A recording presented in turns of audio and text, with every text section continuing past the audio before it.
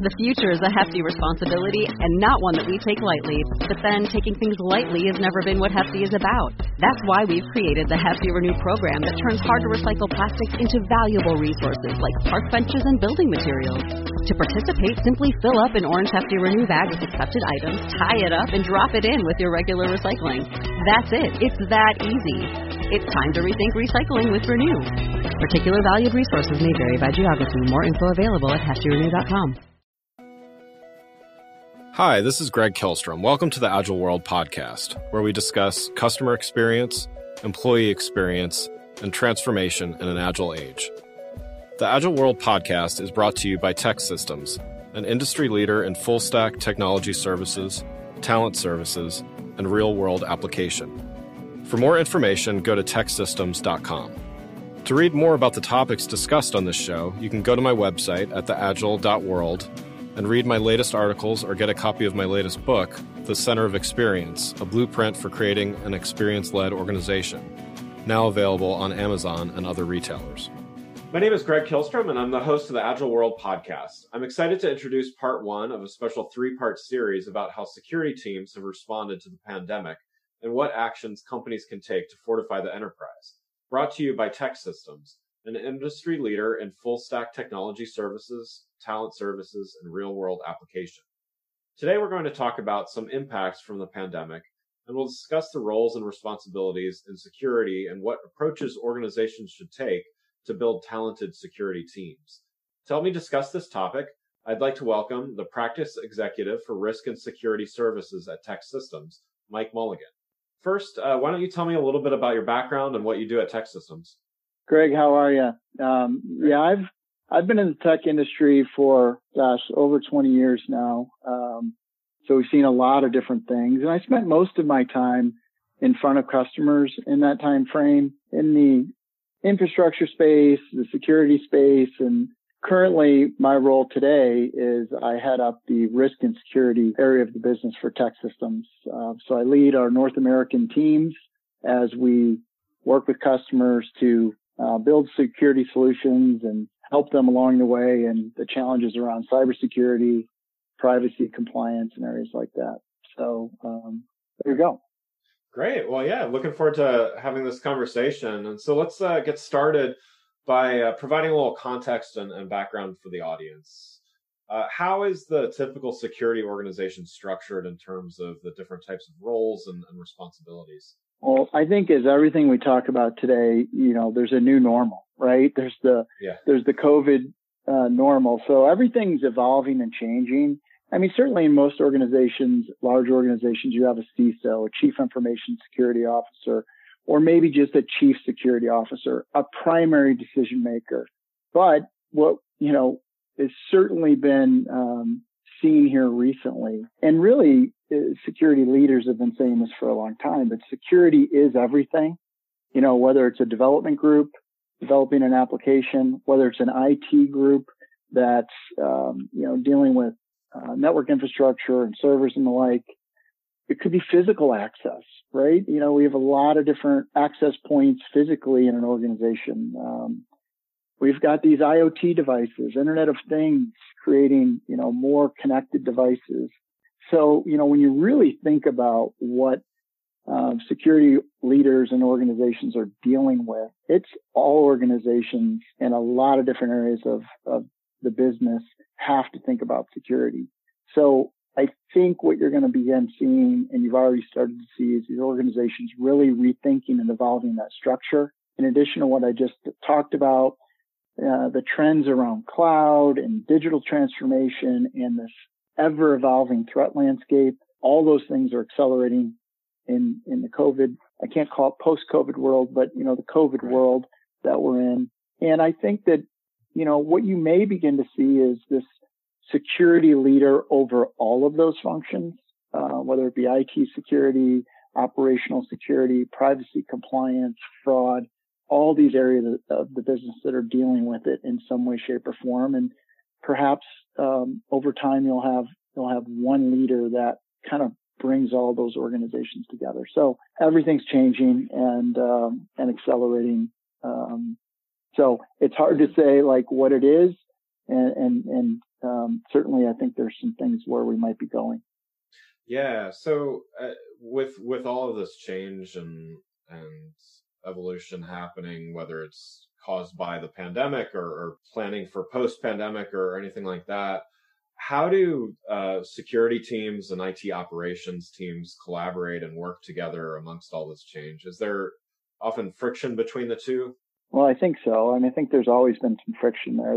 They have two different charters. The IT operations team may have historically dealt with the help desk or network infrastructure, server device support, really trying to enable the business and continuity, where the security operations groups were dealing with assessing risk, vulnerabilities, dealing with cyber attacks and threats, and really trying to maintain compliance and secure the business. They were distinct groups with, separate functions in the distinct charter. But clearly friction occurred, historically and in the world we're in today and where we're moving. You're dealing with speed of delivery or speed of resolution in the IT operations world, whereas, the security folks may be thinking more about secure delivery or resolution to those incidents. So now more than ever, they must work in collaboration and partnership. And it's for all the things we just kind of talked about at the onset. Digital transformation going faster, more technologies coming into play. The threat landscape is increasing and evolving. So it's really unprecedented partnership that has to occur now in this new reality. So you may see things like new metrics and objectives of those teams working together. There's more workloads in the cloud. There's more endpoints to secure. There's more infrastructure to secure. So inevitably, they're going to have to work really closely together. Yeah. What are some of the ways, you mentioned that the pandemic has impacted security and the teams involved, but what are some of the specific ways that the pandemic has impacted them?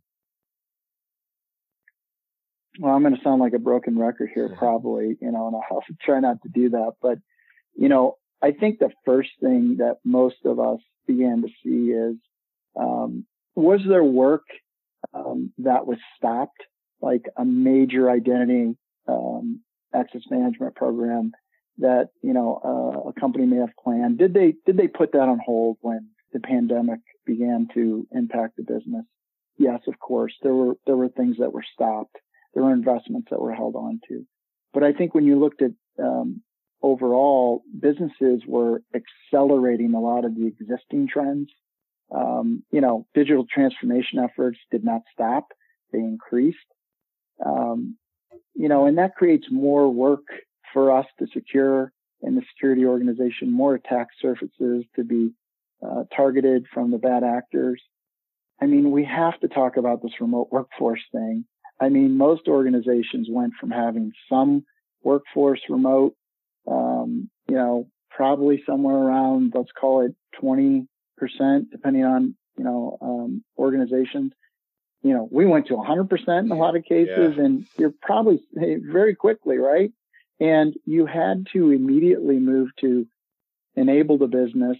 And, to do that, you opened some gaps more than likely because you had to run the business. So I think we're probably going to stabilize somewhere around the 80% number. But, I think most organizations have seen some good productivity with this remote work move. And I don't think many of us see us going, back to the traditional model anytime soon. Cloud migrations accelerated. The threat landscape, as we've talked about, bad actors. I call it a bonanza for bad actors. Like COVID created more opportunities for fraud and more opportunities to take advantage of the situation. So you could go on and on. Automation. There's a lot going on here. Yeah. Well, why do you think security talent is in such short supply, particularly compared to even other IT roles, which can also be, sometimes hard to fill? Well, it's a great question, and I think we all wish we had answers to it. I think the first thing that you would probably say is this was an epic talent shortage pre-COVID. I mean, in some cases, you've seen, somewhere between 2.8 and 3.5 million unfilled cybersecurity jobs globally. I mean, that was a tall order before all the things we just talked about that have occurred since COVID, which has clearly, created more pressure on that. So it's, COVID's only worsened the impact. You've probably seen, massive increase in these attacks. You've got your remote workforce. Quite frankly, these teams are outnumbered by these bad actors in a lot of cases. Why is it worse than other IT skills? I think is one, because it was bad before, and now the pressures are even greater. And I think there are some solutions that we've got to talk about. This bringing remote skills to the market is a really big deal. Now that you can access talent and hire talent that may not live or come to work in your local building or market every day, and you can use technology, is a huge deal to access the talent that, may not exist in your local. That really held us back. So I think that's going to be a big thing. Outreach to diverse talent pools is a big deal. In particular, women are underrepresented in cyber. Many other minority groups are underrepresented. That presents a huge opportunity to use that as a vehicle to help solve some of those problems that we're dealing with. But, I think to say that we're going to solve it tomorrow, I think it's going to continue to be under pressure. Yeah. Why? What types of skills or competencies should organizations then look for in that security talent? Well, this is, we've talked about this at the onset. Security needs to be in everything and everywhere. Certainly engineering skills are kind of a foundational element for a lot of people, in this space, and further looking for folks that have automation skills or even, artificial intelligence experience, machine learning. I think that's a big area for us to leverage to, as we mentioned earlier, help us solve this talent gap. I mean, some of it's going to have to be done through automation. So certainly you're going to look for that type of talent foundationally. After you look at that, I think we need to get really creative around, people that have innovation skills, people that really understand problem solving and can work with a team collaboratively to solve problems. And those people may need to come from, and I shouldn't even say maybe, they likely need to come from areas like finance, core business areas, core operation areas, and kind of cross-train some of these folks. Because look, we're solving business problems, in a lot of cases, and we're solving, things that are propelling growth in these organizations. And we've got to balance that with the security aspect. So, I think at the end of the day, kind of cross-train some of these folks might be, some skills that, allow you to retrain folks and not just look outside for new talent. Yeah. So, speaking back to the attracting from the outside, though, what are some best practices that, I love the cross-training idea for some of the internal talent.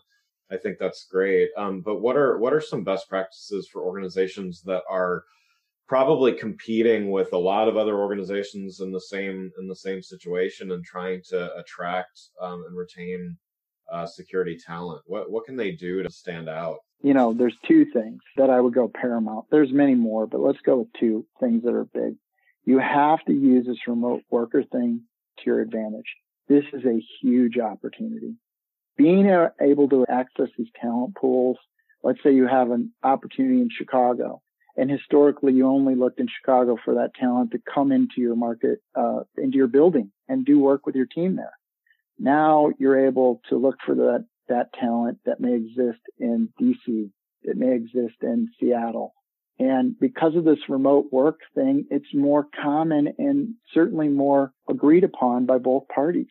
That is a big deal. You've got to take advantage of that, and kind of this new way of thinking with this remote workforce. Yeah. And then it's compensation. I mean, we've talked about the levels of demand in this space and the low levels of supply. This work requires a lot of experience and a lot of high level skills. And you've got to take care of these people in line with that demand. And I think the misnomer that sometimes, or the mistake that sometimes we make, is that we think that, well, wait a minute, I'm using this remote thing. I'm in a market like Chicago or New York City. I found someone that may not live in a high, cost of living area. Perhaps I don't have to be as competitive with my compensation package. Well, think about that for a second. I mean, it sounds good, but now these folks also have access to all those other opportunities as well, in different places. So they're not mutually exclusive. You have to kind of think about using this remote worker option to your advantage, but also, securing them with the compensation package that's in line. So I think those are really paramount things, that I would focus on. Certainly giving them, career development and all the other bells and whistles around cool technology and the freedom to work on some things outside of their core, kind of going back to that innovation problem solving thing. That's going to encourage people to stay with an organization, but you got to get the first two things right. Yeah, great. What advice would you have for companies that might be considering buying security services? What are the pitfalls they need to be aware of, and are there better approaches? I think as I've worked with organizations that are hiring service providers to do a lot of different things in this space, the first thing that I would say is they're a very educated buyer, and they do their research. There's so much available digitally now for organizations, and find out what they do. So most of the time we see a lot of decision makers or buyers that kind of come to us already with a bit of a preconceived notion of what they want and who they think may be the folks in the industry that can help them solve those problems. So I think that you got to do your research from that perspective for sure. And you certainly want best in class solutions. We see this all the time where organizations may only look to certain brands, or certain name brands, if you will, to bring in and talk to.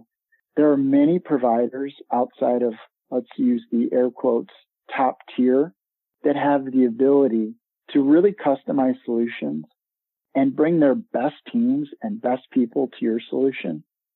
And they have the ability to deliver really high quality and best in class service. So my point that I would wrap up here as a recommendation would just be, don't just rely on, the same organizations and the same name brands all the time. You're looking for best in class solutions. There are a lot of different diverse providers that can probably solve your problems in similar or even better ways. Great. Well, one last question before we go. There's clearly a lot of work ahead for organizations and still a lot of unknowns as organizations continue to navigate their stages of recovery. In your opinion, what should organizations be thinking about for 2021 as it relates to their security posture? I know you've mentioned a lot here, but what should be top of mind? I mean, yeah, you're right. It's a lot of the same things that we've seen accelerate here recently. Remote work is here to stay. You've got to stay on top of that, and you've got to keep moving forward there and plugging gaps and tools that need to be available for those users to be productive and secure. Digital transformation efforts are going to continue. They're going to create more attack vectors and more attack surfaces as we become easier to do business with. That's going to create more, things that we've got to go protect and secure. The bad actors in all forms are expanding and taking advantage of, the world that we're in. The talent shortage continues, so you've got to be able to find ways to, use that to your advantage, as we talked about earlier. And look, I mean, I think we all believe more compliance is coming, right? I mean, we already are dealing with this privacy thing that's going on across all industries and the tech landscape for sure around data. Post-COVID compliance things will occur, safe returns to work and other things that will probably happen out of this, other future pandemic planning. We've got a new administration that, could have new compliance and regulatory things that we'll all have to deal with. So I think it's a very similar book.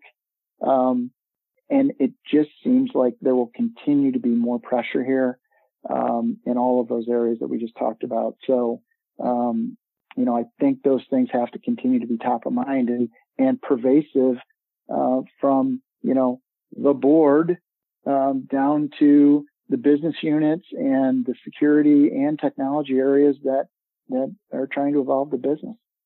Yeah, great. Well, Mike, thanks so much for joining the show. For those listening, what's the best way to keep up with what you and TEKsystems are doing in the risk and security space? Well, I think the best way is, TEKsystems.com is a great resource.